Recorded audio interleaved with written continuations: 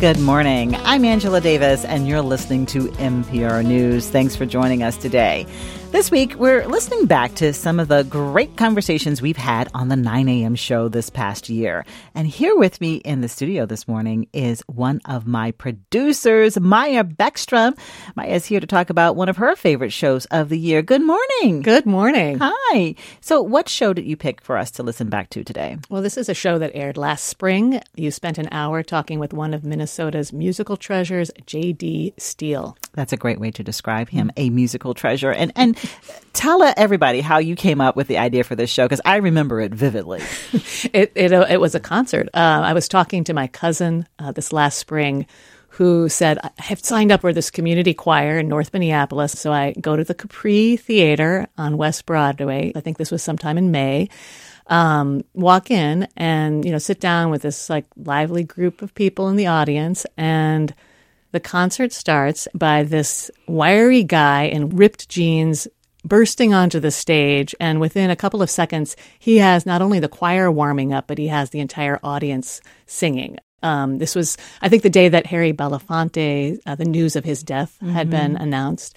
And this was, of course, J.D. Steele, who was standing up on stage, and he had us doing warm-ups going, Day-o, Day-o. And, his energy was amazing. His presence was amazing. And I said, we got to get this guy on the show. Yes, in the studio. You got him in here. Yeah. And I'm so glad that we did. As you know, we do health and wellness topics on the show every Wednesday.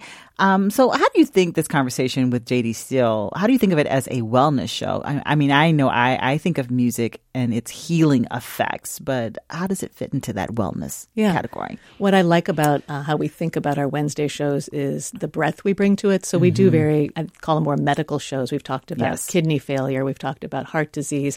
We also talk a lot about mental health. And I think we think about how do we live a life that will make us whole, make us well. And we all know that less stress. And we all know that, stress affects the chemicals that are in our body, and everything from, music to sleep can help us be healthier. So I know that music brings a lot of joy to me, and singing does. And so I wanted to try to capture that. I cannot sing. I can't sing, but I love to sing in the shower. So Maya, before we listen to the conversation with J.D. Steele, tell us a little bit more about him. Well, he's the oldest brother in a singing group. It's the gospel and R&B group, the Steeles. A lot of people have heard them. Siblings. Yep, all siblings. And I pulled a little bit of music from the Steeles singing back in 2015 at the Ordway here in St. Paul, just so we can hear what they sound like.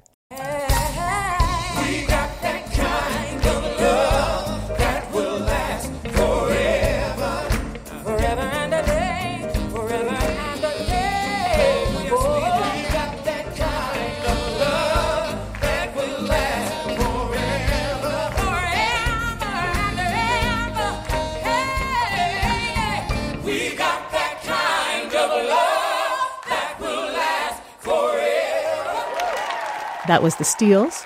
And J.D. Steele, the oldest brother in the group, has produced and performed in a number of Steele's albums.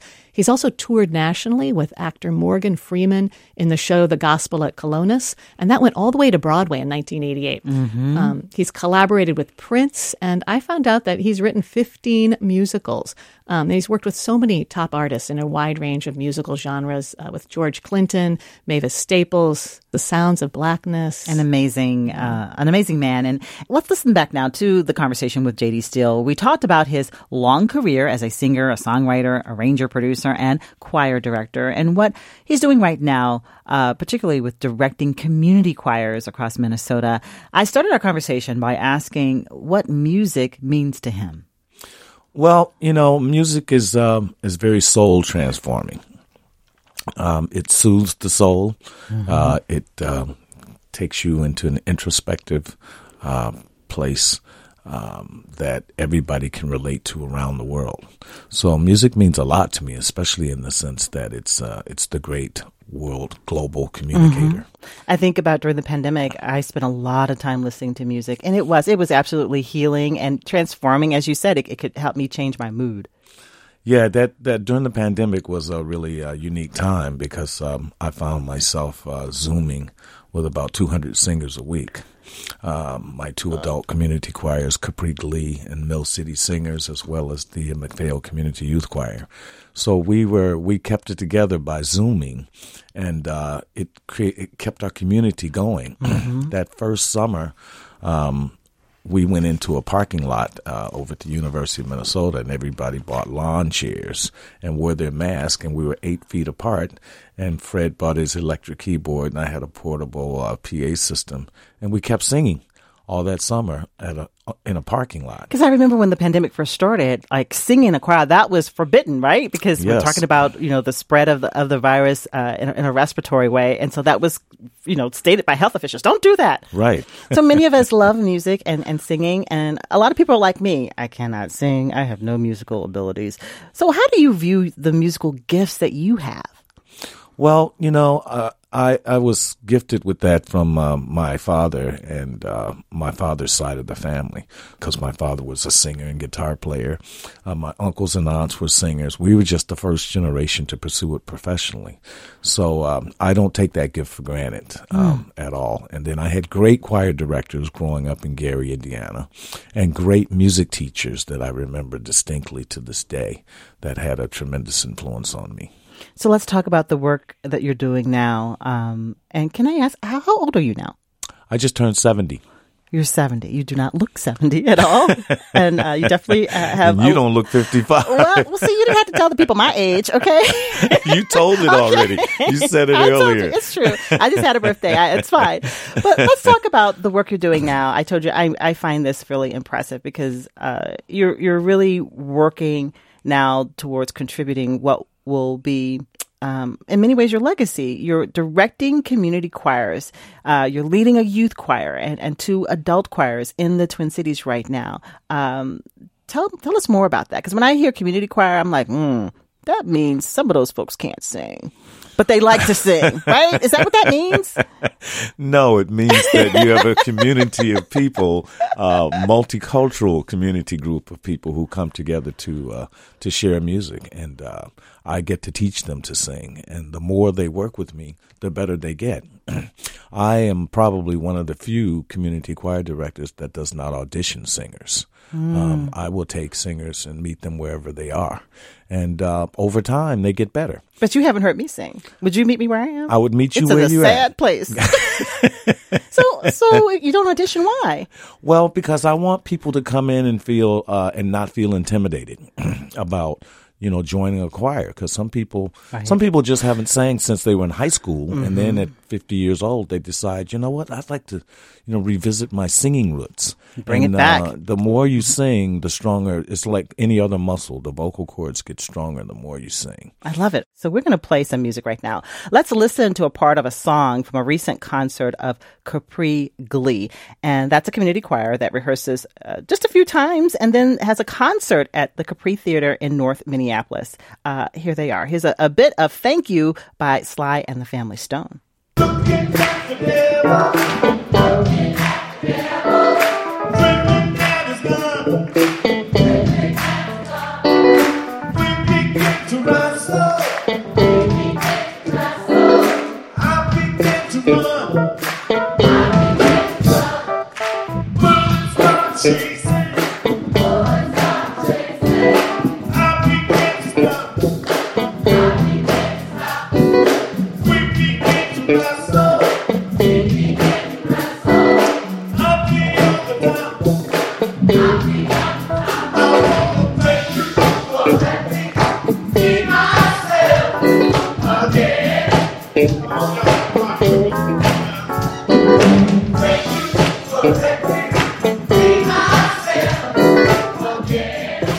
All right. We can hear you, JD, leading the choir, and this is sort of a call and response. And again, talking about music being able to transform you, you took me back. My morning just turned all the way around just now hearing that. So tell me about that. You don't use printed sheet music with your community choirs to teach the singers the songs. Why is that? Well, number one, many of the singers can't read music, so I don't audition them and require that they are able to read music.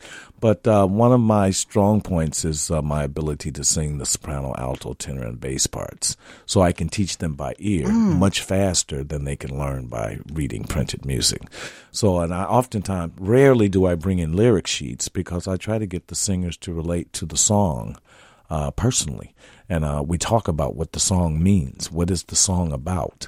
How can you relate to the song personally? This may be my type of choir here. This I would can't be your read type music of choir. either. This would be your type of choir. Why this song? So you said the meaning of the song. So this song, I know, Sly and the Family Stone. Thank you. Thank you for letting me be myself again. What's the message there? Well, the message in the song, if you listen to the verses, it's a song about police brutality. That's what it starts out about. I didn't know Looking that. at the devil, grinning at his gun. Things would start shaking. We'd begin to run. Bullets start chasing. So, when you listen to the lyrics, it starts out being a song about police brutality. And Sly Stone was able to shape it in a joyous presentation that a lot of times people don't remember that that's what the song was about. Like you just said, you didn't know that. I didn't know that. Yeah, if you look at those lyrics, that's what it starts out about. The Family Stone was here. They performed at the State Fair, Minnesota State Fair last year. I'm sure they did that song. All right. If folks have seen you direct or perform, they know that you use your whole body when you sing and also when you're directing the choir. And do you think this helps the choirs you're directing? Does it help you sort of express the music? Does it help the audience? Well, I try to encourage my choir members to connect their bodies with their voices because I strongly believe that what comes from the heart reaches the heart. So the ability to move and feel free to move exacts a lot of excitement from the singers themselves. And then when the audience sees that, then they begin to feel it, and they feel looser. Mm-hmm. That's a big fun part of it for me. And we need to feel more loose right now. Right? We sure do. We do. I'm talking to a Minnesota treasure, J.D. Steele, singer, songwriter, arranger, producer, choir director, and also a filmmaker. I mentioned, J.D., that you are working with a youth choir. We talk a lot about children and teenagers and the youth mental health crisis right now.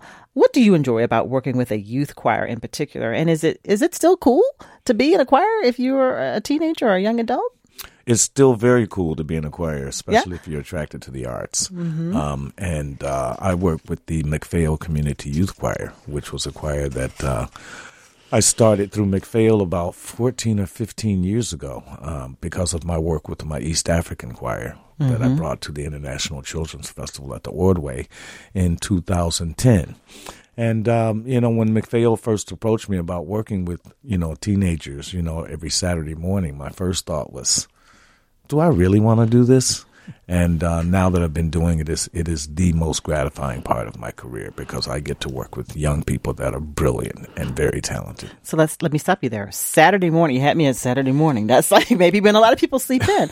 So when you first started doing it, maybe you were a little surprised. So what made it so enjoyable early on that you're like, oh, wow. What were you seeing with these individual young folks?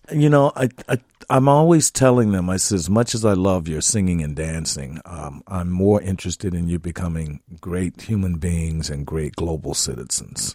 And their brilliance and their ambition really has caused an eternal optimism for me because I can see the future through their eyes, through their lens. So we're going to be all right because these kids are absolutely fabulous. Mm-hmm. For those of us that are afraid of artificial intelligence, I think these kids are going to be able to handle it quite well. I love being around young people, young journalists in particular, and it energizes me. I always joke, I'm like, I'm just still trying to get a little of your youth. But personally, you talked about being 70. Mm-hmm. It has energized you and made you feel optimistic. I'm always energized and I'm eternally optimistic. And these kids inspire me every Saturday morning at 10 o'clock at the Capri. We're going to take a phone call from a listener. We're talking to J.D. Steele, and we're talking about the work that he's doing now, directing community choirs, and also about music. In Plymouth, Susan is on the phone. Good morning, Susan. What do you want to share with us? Good morning, and hi, J.D. I don't know if he would remember my daughter, but maybe about 7 or 8 years ago, my daughter, Donatella, participated in his Saturday morning choir down at the Capri, and I would drive her in, and she just loved it. And he was such an inspiration to her, and also Fred really inspired her keyboard skills. So she went on and got her degree in music. But I just wanted to thank JD and Fred, especially for their inspiration for on my daughter. It was a great program, and I'm glad to hear that he's still continuing these community programs. It's a gift. And so you say your daughter, she pursued music education? She has a degree in music? Well, it's a concentration in vocal performance.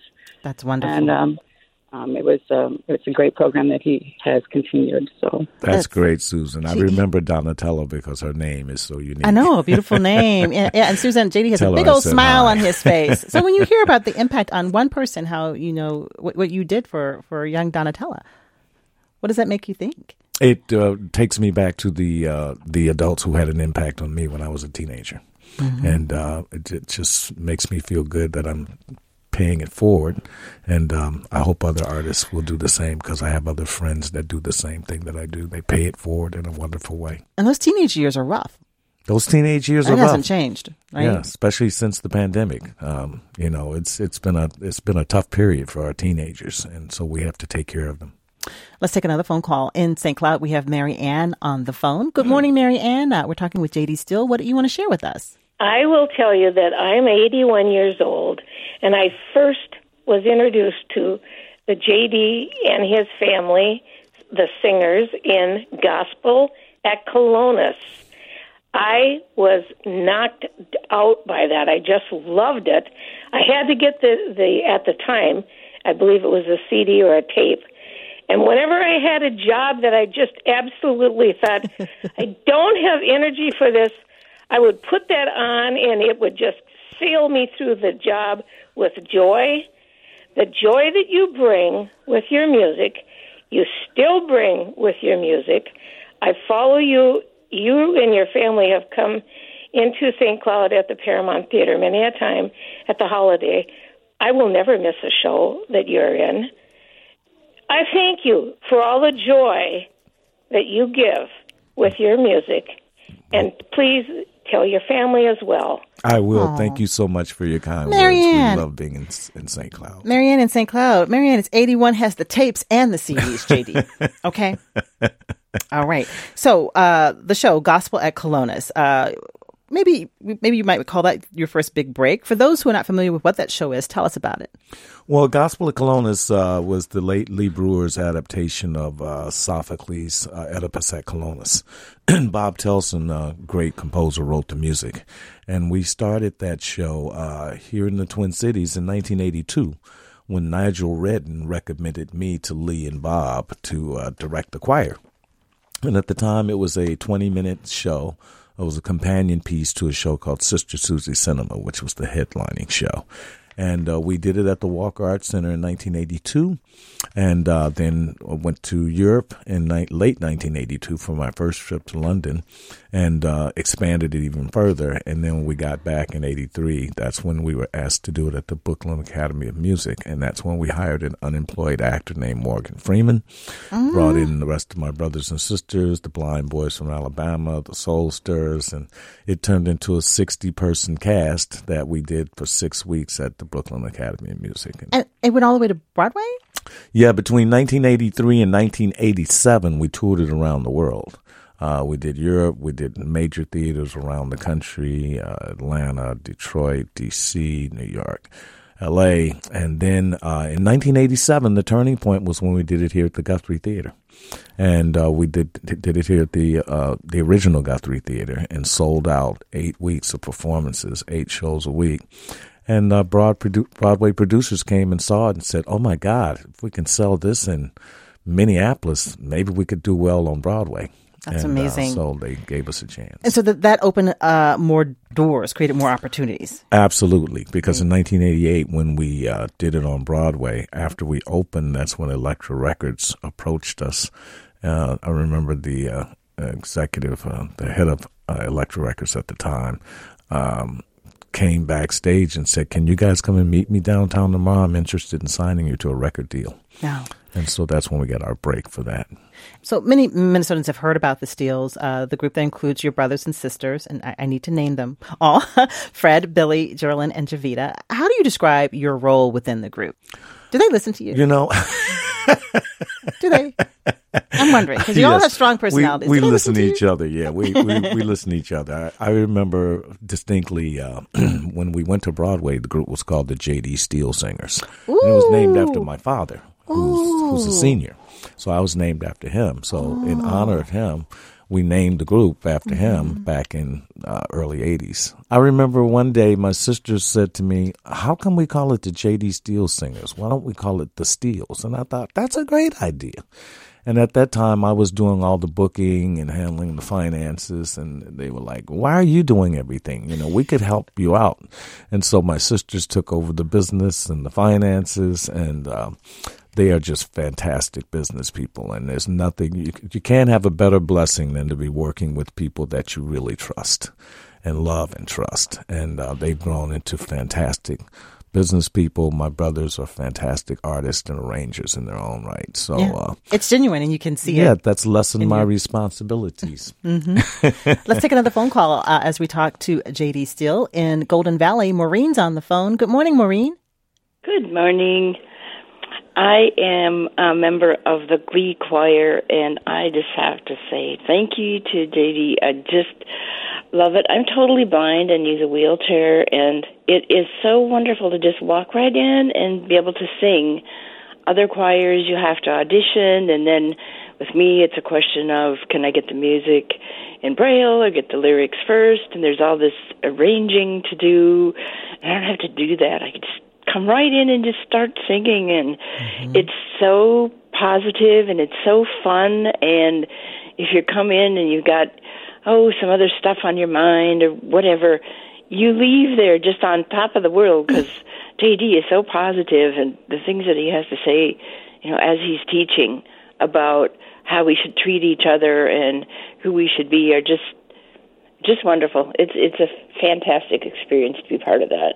So he removed all the barriers for you to be able to sing. Absolutely. It was totally accessible.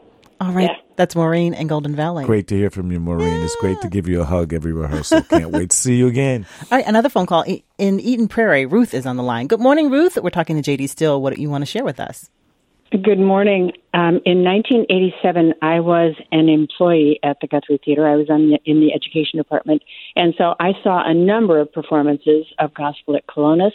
And I was so familiar with the show, and I loved it so much that I went and asked if I might be able to be a part of a chorus. And so I was allowed to be a white face in the chorus of one of the matinees. And everyone in the choir who was sitting around me helped me to be sure that I was standing up when I was supposed to be standing up and sitting down when I was supposed to be sitting down.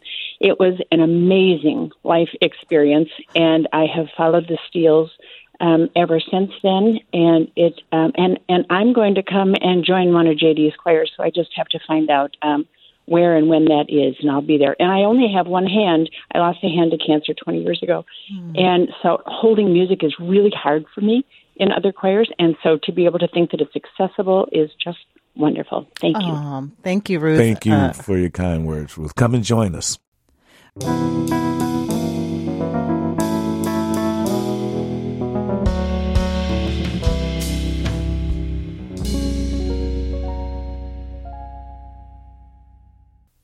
Now, back to a conversation I had earlier this year with singer, songwriter, producer, and choir director J.D. Steele. It's the show producer Maya Beckstrom chose as we're listening back to some of our favorite shows of 2023. J.D. Steele is known for his work with his siblings in the vocal group The Steeles, but did you know that he also directs several community choirs, including a youth choir and a community choir in North Minneapolis? In doing so, he's bringing together singers of different races, abilities, and musical traditions. Now, let's jump back into that conversation with JD. He started collaborating with Prince in the 1980s. I asked him how it all started. I met Prince in 1978 when I bought my first home around the corner from where he grew up. And this is when he had his big afro. Yes, this is when he had his big afro and he was just signing his first record deal. But I used to go to his surrogate mother's house, Bernadette Anderson. She used to hire me to commentate fashion shows. So he would rehearse in the basement with Andre Simone and Sonny T, and it was just so much fun. And he was so shy. But it was so much fun to work with him. But we really didn't start working together professionally until Graffiti Bridge, when he put that movie together. But before that, we had appeared on stage together with him at the Minnesota Music Awards and the Black Music Awards back in the 80s. Well, we can play some more music right now. We know that Prince brought you and the Steeles in to sing backup for a couple of songs on the 1990 Graffiti Bridge album you just mentioned, Melody Cool and Still Would Stand All Time. The Steeles also sang backup in a Prince video of Willing and Able, and a version of it aired on CBS after the Super Bowl back in 1992. So we're going to play some music here. I want to listen to Willing and Able, and we're going to start right when you and the Steeles come in. Here it is. 'Cause I'm willing. And I'm able. I'm ready to place my cards on the table. There's some kings in my deck and a queen or two. So you know there ain't nothing that I wouldn't do. It was a long time coming, and now that it's here. All the non-believers better fear me, 'cause I'm willing and able, and I'm able. That is Prince and the Steeles and Willing and Able. It's still, what is it like to hear Prince's voice for you? And a young Prince, a Prince in 1990, what is it like for you since you knew him personally? Well, we did, I think, 7 albums with him. We did background vocals. We were able to go to Europe with him and perform with him. And I spent a lot of time at Paisley Park because I was on the Paisley Park music writing staff with a publishing deal to Warner Chappell Music. And so we had a lot of late night conversations about the business of music and about, our approach to the business of music. He learned a lot by fire, and I learned a lot from him through the fires that he had been through. It's still shocking to me that he's still not here with us. It's still shocking to me. I think I was invited to MC the celebration at Paisley Park several years ago. That was before the pandemic when I did my first MC stint there. And we were still all fresh from his passing away. And I remember as I got close to Paisley Park, I had a pit in my stomach. My stomach just a pit. And walking in the building just brought me such great sorrow because it just, without him there. And I remember they put me in a dressing room next to the elevator. And that's where they found him. It was on the elevator. Where his body was found. And after about 6 or 7 hours that first day, I came to peace with it because just walking around the museum and looking at all the work and knowing that we were a part of some of that work and the beauty of what he had done and the impact that he had, I came to a closure finally. I'm imagining he would be so proud of the work you're doing now with young people and community choirs. Yeah, he would, because he was really ambitious about that. He was a philanthropist that nobody knew about. We learned a lot about his philanthropy after we learned a lot about his philanthropy, and he really cared about young people, and a lot of people built their careers on his back in this community.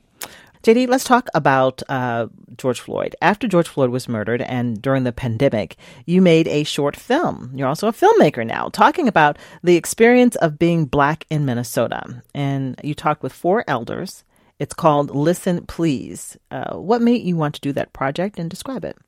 Well, actually during the pandemic, after the George Floyd murder, I was contacted by a friend of mine, a philanthropist here in the Twin Cities. Her name is Penny Winton. And she called me up one day and said, you should do a film on systemic racism.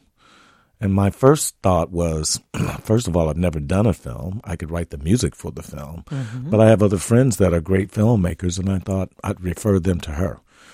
And then I had an epiphany the next day, and I thought, you know what? I think I have an idea and could make this work. So during the pandemic, I was able to interview, through the help of the families of these wonderful octogenarians, including my mother. I interviewed Mahmoud El-Khati. Professor Emeritus from Macalester. Fantastic historian. Bill English, who started Sabathani Community Center, and also Dr. Josie Johnson. Yes. And my mother told stories I didn't even know about. That was shocking. I had about 5.5 hours worth of content that I needed to edit down to 18 minutes. And I was not quite sure how to do that. The thing I was sure about how to do was go in the studio and create all the music at the beginning. Before I even did the interviews, I created the music. I want to talk about some of the stories that your mother shared. Your mother, her name is Sally Steele Birdsong. She talked about an experience she had with police about 25 years ago. Tell everybody what happened to her. Javita had a guest at her home. Your sister. And, my sister Javita had a guest at her home. And the guest came in and forgot the alarm code. And, of course, the alarm company called my mother second to because my mother, knew the code. So my mother headed over to the house. And by the time she got there, the alarm had been going off and the police were called. And it was the middle of the day, and my mother was talking to the next-door neighbor to Javita's house. And the police came, two of them, and pulled a gun on her and told her to get her hands up. And the neighbor said, she doesn't look like a burglar. And my mother implored the neighbor to tell the police who she was, and she didn't do that. So it was rather shocking for my mother. She never raised her hands, and they frisked her, and they ended up letting her go because she knew the code, and it was a harrowing experience. What did she say in the interview about how she felt? Well, in the interview, if first of all, if you want to watch the documentary, all you have to do is pull up J.D. Steele documentary, and it'll come right up. And she tells how she really grew to dislike and to almost hate the police at the time. But over time, she began to realize that they weren't all the same, and that she didn't want to have hate in her system. So because that's just not my mother. She's a very religious woman, full of love. Yeah. And it was just shocking for her to go through that, especially after moving here from Gary, Indiana, and never having that experience before. To come to Minnesota to have that experience And in the documentary, again, it's called Listen, Please. Your mother also talks about trying to love her neighbor even when it's hard.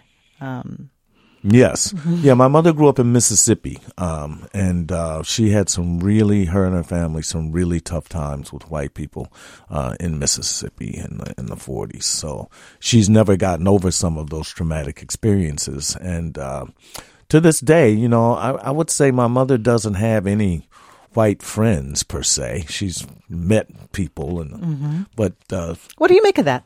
Well, I think growing up in Mississippi and then moving to Gary, Indiana, which was the quintessential African American city to live in back in the 60s, she just didn't know any white people. She didn't go to church with any white people. Going to a Pentecostal church in Gary, Indiana, and Gary was really a chocolate city. I mean, I didn't encounter white people until I went to Purdue University my freshman year, and it was cultural shock for me because I had only seen white people on television. Right. But this is the situation today. A lot of people, live in and move in communities of people that only look like them. That's true, which is another thing I love about my choirs, because we get a chance to interact multiculturally and talk about issues of the day and talk about racial issues. And, we... In choir rehearsal. Exactly, in choir rehearsal. I try to integrate, discussion about race and cultural Because divisions. you're not studying that sheet music. You got time. for some serious conversation. We do have to take some time. You also produced a music video after George Floyd was killed, along with the Peterson family, another well-known musical family here in the Twin Cities. I want to hear a little bit of one of those songs. This is a song called "Love Can Heal the World." In the promises he made, hope and love is the only way. Love can heal the world. All you got to do is open up your heart. We can be the spark to make this world a better place. Love can heal the world. We're running out. Love Can Heal the World. That is the Peterson family and the Steeles singing together. You know, a lot of us feel very discouraged right now. So tell me more about this. Do you believe love can heal the world? Absolutely. Love can it's healing the world as we speak. We're in a constant battle between love and hate. And love usually wins. But sometimes it feels like hate is winning, but it never does. Jason Peterson DeLear wrote the song. It's a beautiful song. And the collaboration with the Steeles and the Peterson, it's like we're all one big family. I love that family so much. They're such dear friends. And the Capri Glee Choir got a chance to get in on the background vocals in the video with that song. So that song was viewed by over 200,000 people when it came out. So it really caught on fast. And Rocky Robbins, who's from Minneapolis, who was one of the first people to get a record deal in Minneapolis, is on the song also. As well. So. And so music has the power to create this bridge across differences. And is that what you see happening in your choir rehearsals? There are community choirs, people from different backgrounds, different races, different musical abilities making music together.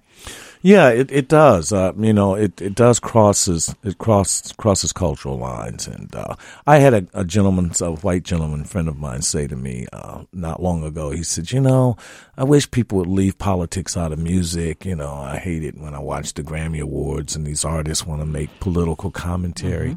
And then I said to him, well, you and I are about the same age. You remember the music of the 60s and how politics were integrally involved in fighting the Vietnam War and racism. Right. And he said, you know what? I never thought about that. I said, yeah, some of your favorite artists were very politically active in the 60s and 70s. So that's never changed. So artists are always going to be responsible in that way. We're talking with singer and songwriter J.D. Steele and choir director as well in Robbinsdale. Jane is on the phone. Good morning, Jane. Good morning.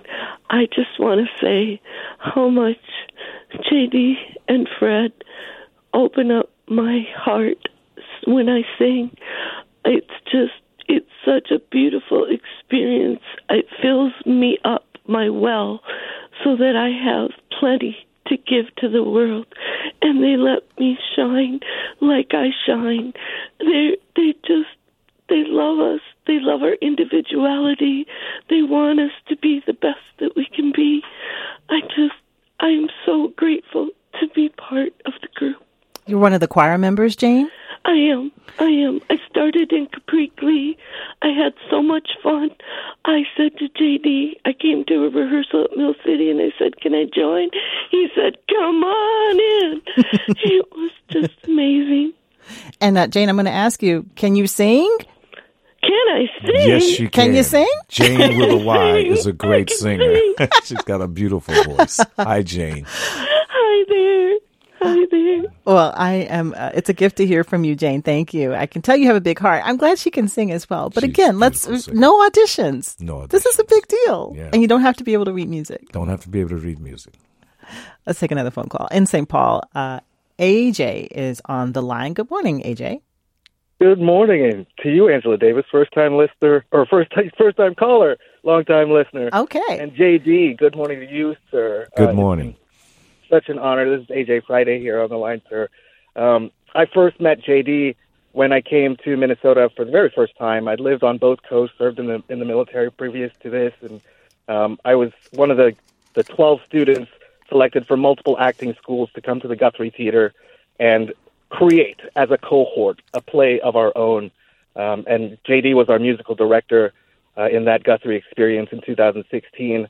And JD's just such a fascinating and wonderful human being, but his music, and that of the Steeles, it is soul food.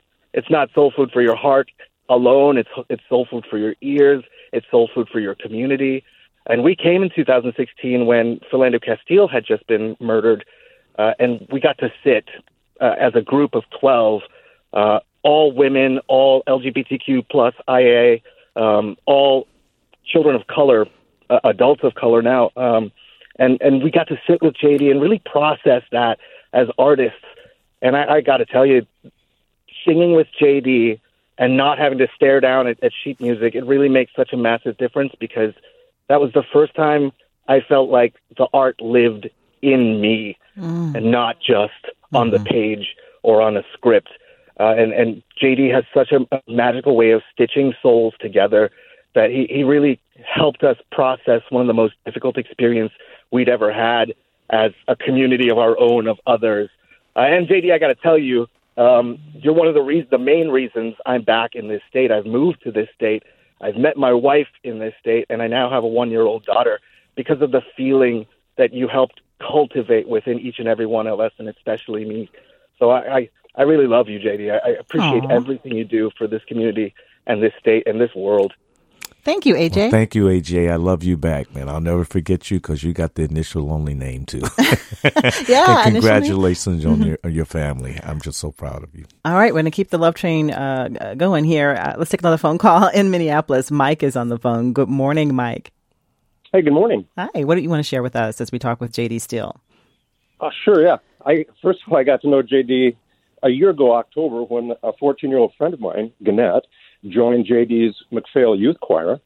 And so I got to be around, some of the practices and then the choir or the concerts that they did, and just got to see the energy of JD and Fred, which is amazing too. Both of them together as brothers it's a fun dynamic to watch. So coming out of the pandemic, I was, as many people, I think, probably depressed as a byproduct of the isolationism of the pandemic. So joined the choir because I couldn't get a psychotherapy appointment.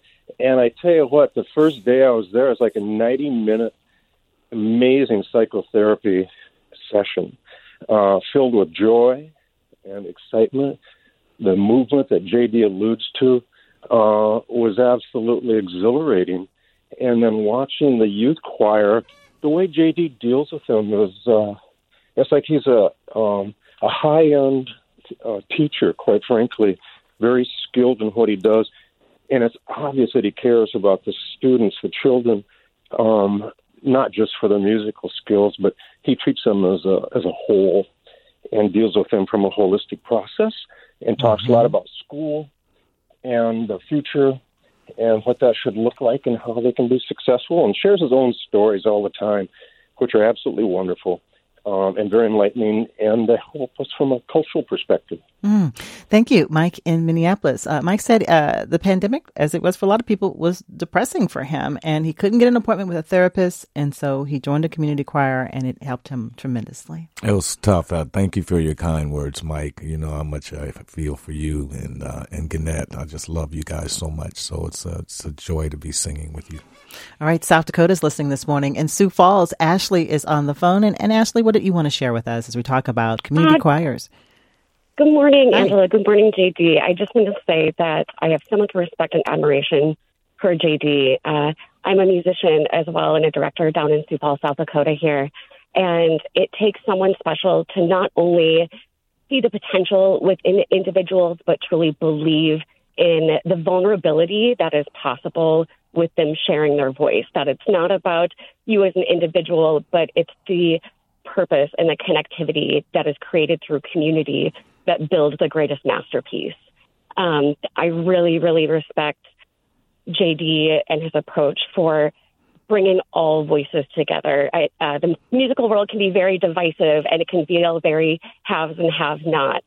And so to consciously really delve into this field of empowering every voice I think, is a humanitarian effort. I lead a virtual choir of individuals with cystic fibrosis. People with CF cannot sing in the same room or be in the same room due to cross-contamination and cross-infection risks. Mm-hmm. And so being a musician and realizing how powerful being a part of a family and a choir and a community can be, the ripple effect far beyond that rehearsal space or that project that you're working at. In 2017, I started a virtual choir with individuals with CF from all over the world so that they might experience, that the power of their individual voice, but coming together to do something greater. And so many times I look back, we're just working on a project right now, actually, is being able to feel like I'm the one holding the mirror so that those individuals, and I imagine JD doing this same thing, holding that mirror so other individuals that you're working with can truly see what's alive within themselves.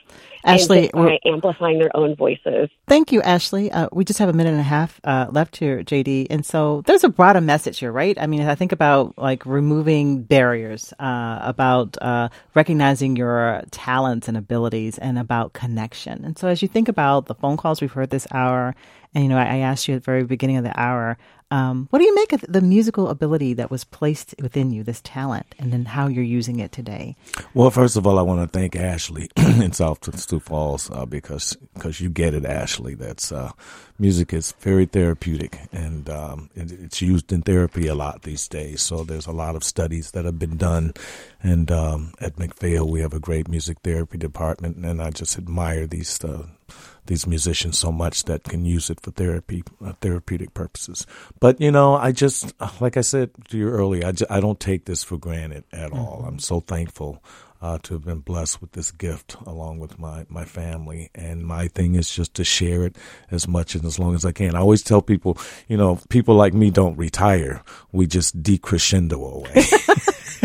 We've been listening to a conversation I had earlier this year with singer, songwriter, arranger, producer, and choir director J.D. Steele. It was made possible in part by the Minnesota Legacy Amendment's Arts and Cultural Heritage Fund. For more reporting in the North Star Journey series, go to nprnews.org/North Star Journey. It was produced by Maya Beckstrom, one of our show producers here at NPR News. Maya's in the studio with me. Maya, if someone was inspired really by the conversation and wants to sing with J.D. Steele, how can they do that? Well, they can. The registration for the Spring Glee Community Choir is opening up on March 1st, so mark that down. And it's only 6 weeks of rehearsal, so he really pulls this together quickly. And everybody can join in, even if you don't think you're a singer. I love that. That's okay. You and I can go. The joy of music, that he's making it accessible to everybody. All right. So as you look ahead to 2024, what are we going to be doing, Maya? What topics and shows are you excited about sharing with our listening audience? We've got more of these hour-long interviews with Minnesotans who you may or may not have heard of, but I think in their different ways, making Minnesota a better place for all of us. Our profiles, our profile shows. Right? We just get all into their business. Yeah. I love those. Yeah, you hear about how people got to where they are, which I love. Mm-hmm. And then I'm also interested in doing some more shows about climate change and just bringing that down to how we live our lives. What choices can we make to reduce our reliance on fossil fuels? What can we be doing? And I think we've got some good ideas. Yeah, and we always get tremendous response when we talk about the climate crisis and the solutions that are happening right now. And so this is great. I'm looking forward to continuing to working with you. Thank you, Maya, for your time. Maya Beckstrom, one of the great producers we have here at NPR News. If you missed part of today's show, remember you can always find our shows on the podcast. Just search for NPR News with Angela Davis wherever you get your podcasts, and then you can listen when it's convenient for you. Be safe, everybody.